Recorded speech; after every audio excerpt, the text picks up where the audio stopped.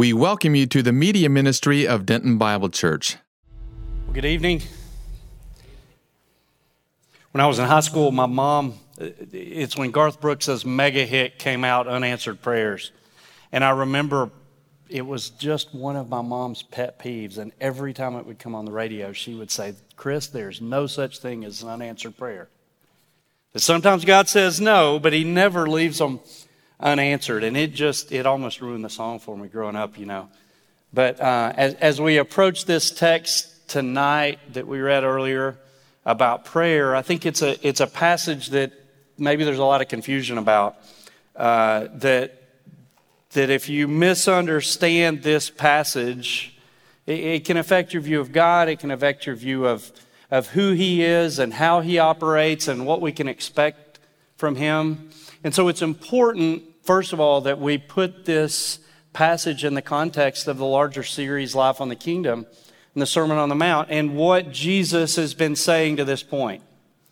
That, if you remember, we started out, it talked about Jesus going through the countryside, that He's preaching the gospel of the kingdom, and as He goes onto the mountain, He starts saying hard things. And He's talking about the kingdom of God and the difference in the kingdom of God and the religious expectations of the day.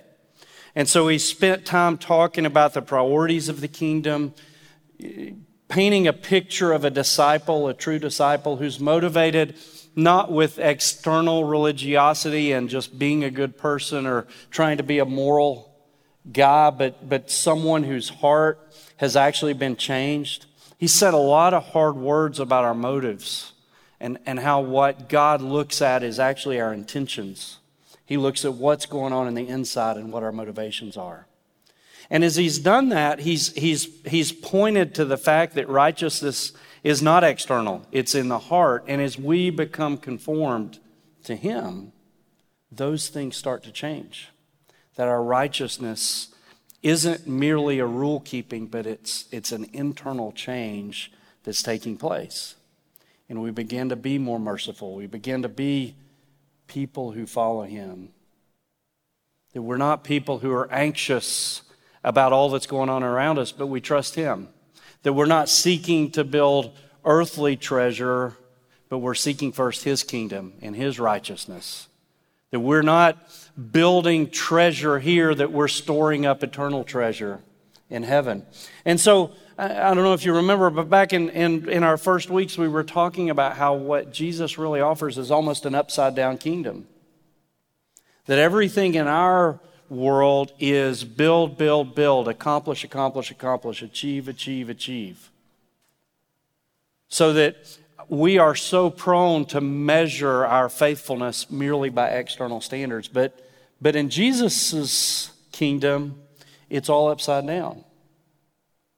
That we have status in His kingdom not because of what we do, but because of who He is. That our motivations aren't moved by what accomplishes the most for us, but what honors Him. And so as we see this full priority shift, it's important that we understand that as we come to this passage tonight. You know, last week we looked at a tough passage that really got in our business about judging others and how we don't judge others from a heart of self-righteousness or from a position of hypocrisy, that Jesus says you need to take the plank out of your own eye. But then He does talk about removing the speck from your brother's eye. So it's kind of in the context of that, in the context of the ministry that we are actually invited to do and to participate in, that our role and responsibility as we live in community sometimes includes confronting others, sometimes includes proclaiming the kingdom. It's in the context of that we need some real wisdom. When He talks in that closing passage from last week about casting our pearl before swines and giving to the dogs things that are holy, we talked about how that sometimes means when you're sharing with someone who's scoffing, that we don't continue to put the truth in front of them just to have it pummeled. Sometimes we shake the dust off our feet and move on. But the thing is, you and I lack the wisdom to know when to do that. we lack the wisdom in and of ourselves to do ministry effective to people around us. I don't always know when it's the right time to go talk to someone about a problem that I see. I don't always know even the motivations in my own heart and the problems I'm having in my own heart before I'm in any sort of shape to go talk to them. And I certainly don't always have the sensitivity to know when it's time to move on and just to say to someone, hey, you know, if you come to a point later that you want to talk about this, then come back and talk to me about it. I don't always know that. So it's important to understand that as God is conforming us, as Jesus is helping us understand the priorities of His kingdom, He's asking us to minister, but He recognizes we don't have the ability, the wisdom, the wherewithal, the might, the power, any of that in and of ourselves. And so with that mindset, we come to this next passage, and He says, ask, and it will be given to you. Seek, and you will find. Knock, and it will be open to you. Ask, seek, knock. These are all present tense commands, which means that this should be our ongoing posture. Asking, seeking, knocking. Ask, seek, knock. When do I ask, seek, and knock? Always. I'm always asking. I'm always seeking. I'm always knocking. There's an underlying assumption coming into this passage, though, that you're committed to the things that God's committed to. Because if you're asking, seeking, knocking just with your own selfish motivations, that's not what this passage is talking about. This passage assumes, and Jesus is assuming when He says that your priorities are in line with His priorities. It's interesting that the tone almost changes here, I think, because when you look at verses 5, 6, and 7, there's a lot of prohibition. There's a lot of challenging your heart. There's a lot of confrontation. Jesus is sort of digging in and cleaning out the wounds. But the tone here is He's going to shift to a more positive tone. Ask, seek, knock. The kingdom standards are high. All that we've read is high. But as Christ followers, that shouldn't discourage us. When we read about our motivations, when we read about what Jesus demands of us, that's not to increase our anxiety. Because it doesn't rely on my ability to do it anyway. Ask, seek, knock. That if I'm going to be able to do this thing, if I'm going to be able to live the Christian life, if I'm going to be able to effectively do the ministry that He asks me to do, ask, seek, knock. You see, I think as a missions pastor, a lot of times I spend time, we look at different cultures around the world. And we look at the ways that we're different and the ways that we're similar, and things like the way we function with time. For any of you who've traveled overseas, you notice that here we're pretty punctual on the clock. If I ask you to go to meet me for lunch, and I'm 5 minutes late, it's usually not a big deal. If I'm 15 minutes late, you're starting to wonder what's going on. If I'm a half hour late, you assumed I've had a wreck or that I've blown you off. If we go to Latin America, those numbers change by a great deal. Instead of 5 minutes late, it might be 30 minutes late before you start to think anything. For the conveniently late, it may be closer to an hour that you're fine when I show up and just assume something happened. And it's more like 2 hours when you start to worry that something may have happened. It's just a cultural difference. It's not necessarily right or wrong. Well, in our culture, I think we have some of our own blind spots. And I think one of the blind spots of our culture is that we have a very achievement-based mentality. Pull yourself up by your bootstraps. That we talk about the self-made man. We talk about ambition as a means to accomplish an end. We congratulate those that pour themselves into a business to get promoted.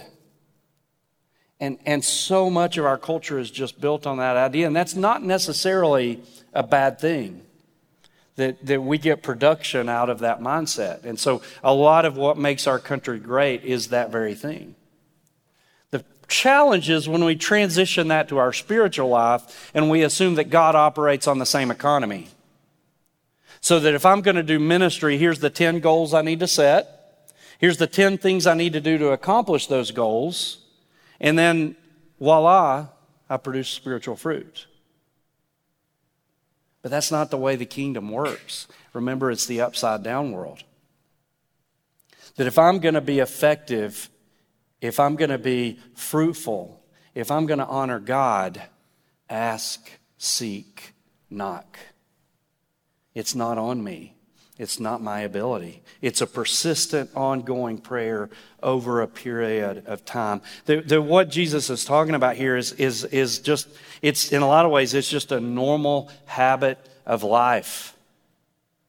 And there's no specific things he's referring to when he says it, ask and it shall be given to you. It's just the idea that this thing you're praying for is what God's going to give you. It's sort of a generic it.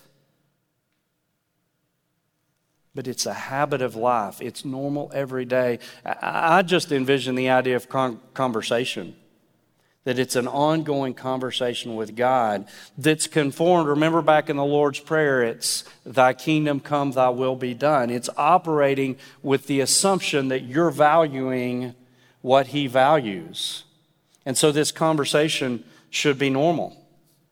And I think it should be kingdom-minded, that we're thinking through what is it that God wants to accomplish? What is it that God wants to do? That idea, I remember early, the guy that was discipling me in college said, what is it that you're asking God to do that if he doesn't come through, you're going to look like a failure?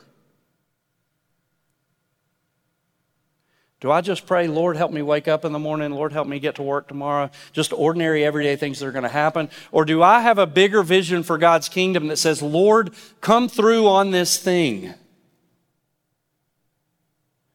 That God wants us to trust him, to come out on that ledge in a way that he can answer.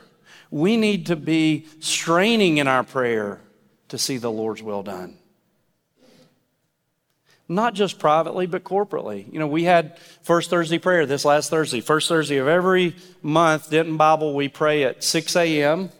here in the fellowship hall. There probably aren't a lot of scheduling conflicts at 6 a.m. on a Thursday morning for you guys. But it's an opportunity to come together, to pray out loud with one another, to pray for what God will do in our lives, to pray for what God will do in the lives of our church. That it says something about our priorities, that we would ask God to do these things. That we're not trying to accomplish with our own might, with our own power, with our own strength, what only he can do. So it's not just a private prayer, it's corporate prayer. Prayer with my friends and my family. How often do you stop down when you're talking about something and say, hey, can we pray about that? Hey, you've got this struggle going on. Can we pray about it? Hey, we want this thing to happen together. Let's pray about it. This should be a normal part of our life. And we'll go on to see why. But prayer should be as normal for us as breathing.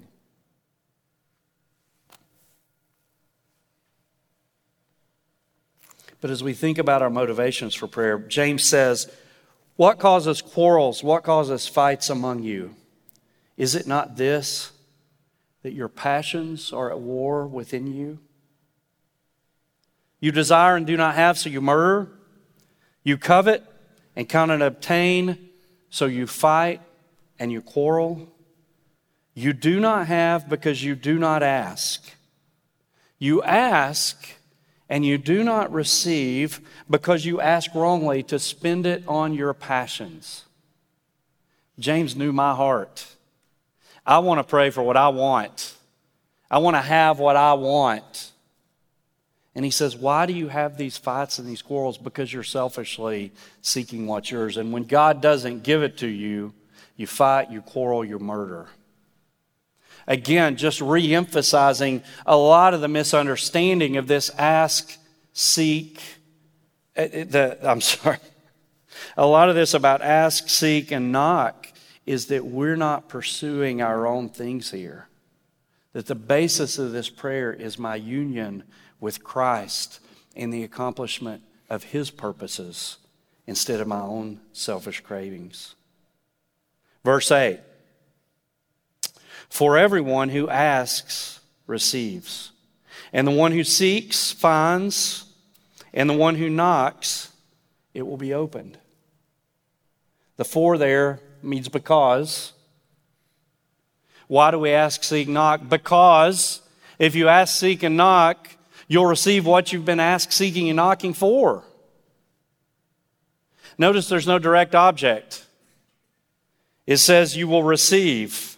It doesn't say what you will receive. The one who seeks finds. The one who knocks, it'll be open. That everyone in this context, in verse 8, when he says everyone who seeks, he's talking about citizens of the kingdom. That Jesus assumes that these are citizens of the kingdom. He assumes that we have union in Christ. I remember the first time kind of wrestling through this idea of what's God's will. How do we know God's will? How do I know what decision to make? You know, as a college student, that's the most important question you ask. And someone for the first time read Psalm 37:4 to me and said, delight yourself in the Lord, and He will give you the desires of your heart. Well, how does that work? Well, if I'm delighted in the Lord, if I'm enjoying union with Christ, then He's conforming my desires so that the things I actually pray for are going to be His desires. That if I'm delighting in the Lord, then the things that my heart delight in are going to be the things that He delights in. So of course He's going to give them to me. And I think that's the underlying operation that's happening here in this passage. Ask, seek, and knock, because everyone who does receives. It's the idea that you're asking, seeking, and knocking for the very things, the very priorities of the kingdom of God. And so you read back through the earlier chapters and you say, how's my heart doing? Am I praying for those things? Am I asking for those things? Am I seeking and I'm knocking? That we are praying for what we can't do. When our prayers aren't answered in our original desires, a lot of times it's because we don't share God's perspective, that we don't share His value, that we're praying and asking for the wrong things, that we don't ultimately understand what His good gifts actually are. And Jesus is going to give us a couple illustrations here. He says, which one of you, if his son asks him for bread, will give him a stone? Or if he asks for a fish, he will give him a serpent? This would be a really bad practical joke, right? For a kid to come and say, hey, Dad, I'm hungry. Could you bake me some bread? For the dad to go out in the backyard and get a stone that looks like a loaf of bread and pretend to cook it and to put it in front of the son? Or for the son to say, I want some fish. And instead of giving him a fish, you bring him a serpent. Luke's going to say, Jesus in another context says, asks for an egg and he gives him a scorpion. The idea is deception. But what do bread and serpents have to do with one another? You know, one of my kids, probably 8 or 9 years ago, we were going to a doctor and the doctor was wanting to try some different forms of therapy. And knowing the way the medical world works, you know, if you have a condition, there's going to be lots of people out there marketing all sorts of products that will solve everything, right? Whether it's an essential oil or a bath. I mean, it's just anything that we can market, we'll put out there and market it. And as we were pursuing this avenue of treatment, I remember the doctor, it's kind of how I knew he was a Christian. He said, okay, when we're going to pursue this treatment, we're not going to discover we're not going to use any rocks, and we're not going to use any serpents. And at first he jolted me for a second because I was in a medical office. I wasn't used to hearing this kind of thing. But then he said, with rocks, we're not going to use something that's worthless. That a lot of these products that are out on the market are basically snake oil. That they're marketed to solve this problem, but they don't do a thing. There's no test, there's no evidence that any of this works. And so we're not going to do worthless things. So Jesus says, which of you, if you had a son that asked for some bread, would give him a rock? He would say, Jesus is not going to give you something that's worthless. And then the doc said, and we're not going to give him any snakes. That some of these treatments that are actually out here will actually harm your son. Some of these treatments that are out here actually will worsen the condition. So Jesus says, which of you, if your son asks you for a fish, it's interesting. It's agrarian here. He talks about bread and fish, which would have been basic staples for these people. Having a diet with meat would be beef would be really unlikely. So Jesus is talking about bread and fish, just everyday staples. But which of your sons that's asking for a fish would he give a serpent? Would he give something dangerous to? The God's not going to give you anything that's worthless when you pray, and he's not going to give you anything that's dangerous or harmful when you pray. Why? Read on. If you then, who are evil. Notice he says you. He doesn't say we. If you who are evil know how to give good gifts to your children, how much more will your Father in heaven give good things to those who answer him? As we think about who we are as fallen humans. I don't know your hearts. You don't know my heart, but I know my heart. It's capable of wickedness. And yet if my kids ask me for something, I'm not going to intentionally hurt them. So as a fallen sinner, imagine if I feel that way and you feel that way about your own kids. How could a good and loving father do anything other than give us good things? That he doesn't always give us what we want, though. He does say in verse 11, he says, your Father give good things to those who ask him. And a lot of what we want to understand in this passage comes to that. That think about the parent. If I told you about a parent, and I can be this parent sometimes, but a parent who, the kid comes and says, hey, Dad, I want more money. Sure, here you go. Dad, I want more candy.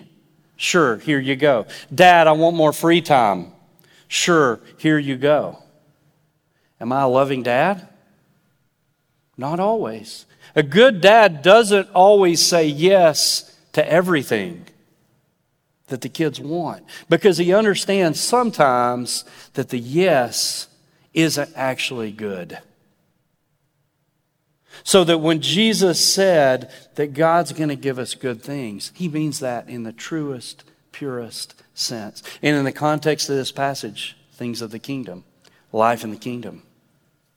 That as a matter of fact, Paul's going to say in Ephesians, to him who is able to do far more abundantly than all we ask or think. This is a lavish God that can pour it out on you. He delights in you. He loves you. He wants you to have what's good, what's best. Period. Not what you want, but what's best. And he will give you what's best. I think about Paul in 2 Corinthians 12 when he's talking about the thorn in the flesh, though, right? And he says 3 times I pleaded with the Lord about this, that it should leave me. But God said, my grace is sufficient for you, for my power is made perfect in weakness.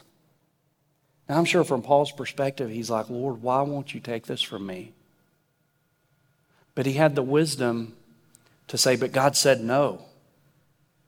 That I actually have an opportunity to demonstrate my greatness through you, through your weakness. I can accomplish more through you, Paul, in your weakness than to have you at full strength. And again, that messes with our minds because we don't tend to think that way. We tend to think, how do I be more efficient? How do I be better? How do I be healthier so that I can do more? But God often works through our weaknesses. And there's nothing magical. Paul didn't say after 3 times, you pray 3 times and you move on, as if that's some prescriptive thing that we need to do. The point is just, Paul prayed and God made it clear, I'm not going to take this thorn in the flesh away from you because I'm going to use it to demonstrate. And so that Paul's able to go on that passage and say, therefore, I will boast all the more in my weakness, that the power of Christ may rest upon me. We all have those prayers, right? Things that we wanted to happen. I remember almost finished with seminary. My desire to move to Texas had been to come to Young Guns, to go to Dallas Seminary, and to return to Tennessee and to plant a church or to be a part of a church plant. And there were 2 or 3 opportunities that came along. One of them was exactly what we were looking for. It was an opportunity to plant a church in Knoxville where I'd gone to school and where we wanted to go. Because it's beautiful. Our friends were all there. And this was exactly the thing I had been praying about since I left the University of Tennessee. That we would go back, and I wanted to go plant this church. And John Bryson called me from Little Rock. He had finished the internship there at Fellowship Little Rock and introduced me to a guy who was going to plant a church, and he had decided to plant the church in Knoxville. And so Antonia and I started praying, and I started journaling about this opportunity, and it was so obvious that this is exactly where God would take us. I mean, it was the life map plan that we had drawn out.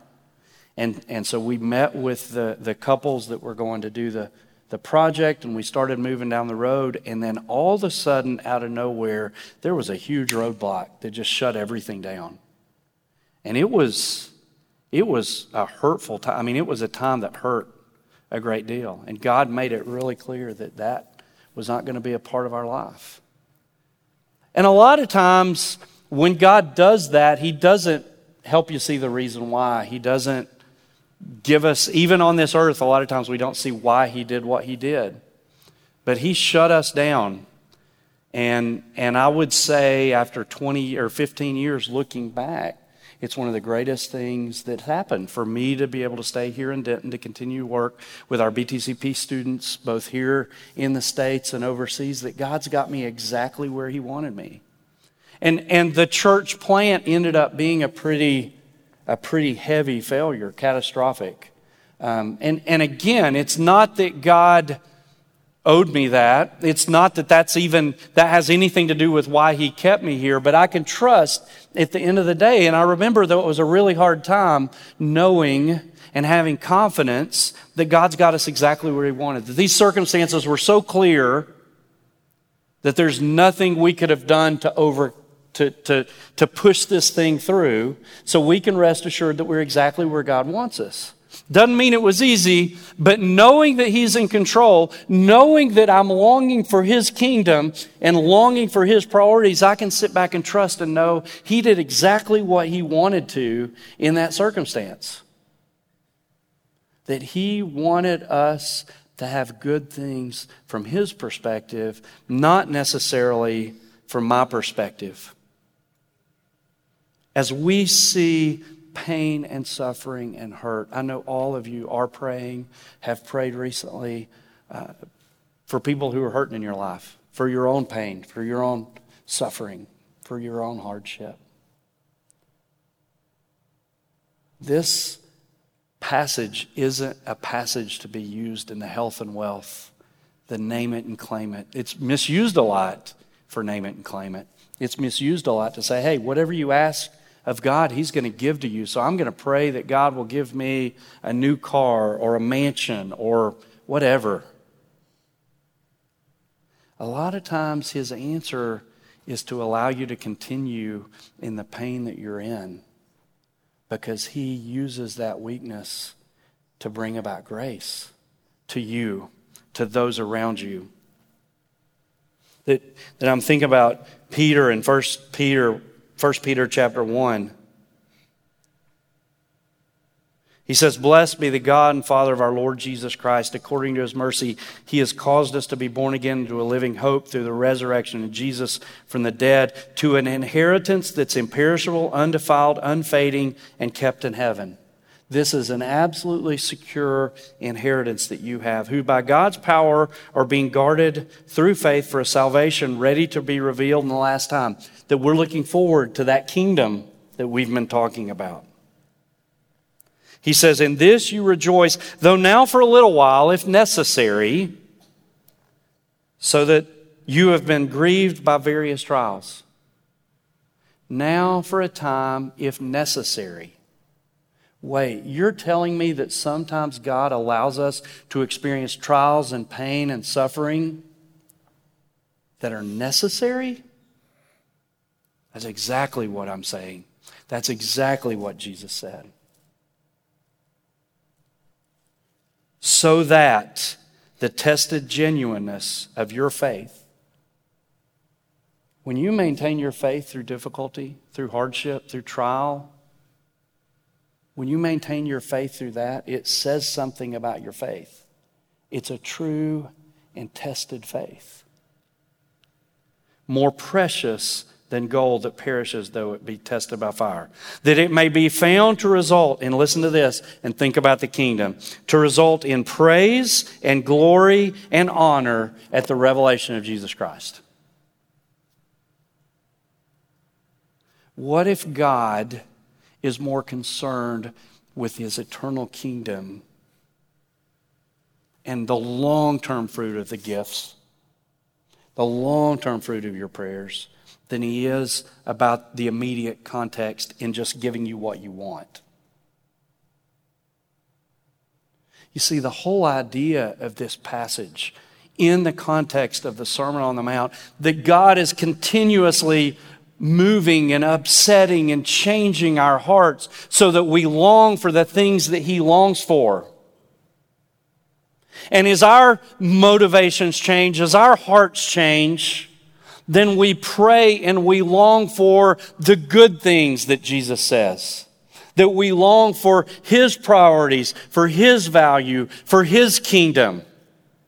So that as we enjoy this union with Christ, he answers our prayers. That's the image that we're meant to see. Ask, seek, knock, long for what God longs for. He knows you don't.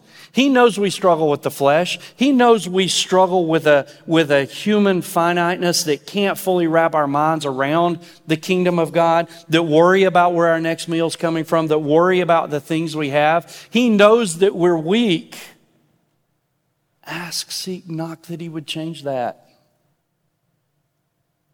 Our priorities have to shift. That a lot of times that we receive his grace and humility through a no. And that's a good thing. It's not always a fun thing, but it's a good thing. So what do we do with this text? I think, first of all, we acknowledge that God wants us, as we've been talking about for weeks, to live in an ongoing relationship with him. A relationship where our hearts are changed and we long for the kingdom. That we long for our motives to be pure so that we do the things of God not because of external pressures but because of an internal heart change.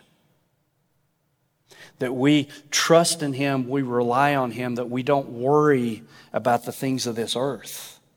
And that as we do that, then our communion with him becomes so normal that asking, seeking, and knocking is something that's as natural as breathing to us. In our private prayer life, in our corporate prayer life, together, that we as a group ask, seek, and knock together. That God would do great things through this collection of human beings right here. That we would see the lives that we are around impacted. And that as a result, that he would be glorified. So make this a priority as Jesus instructs you to. I'll close with a quote from E. Stanley Jones in his book, A Song of Ascents. He said, prayer is surrender.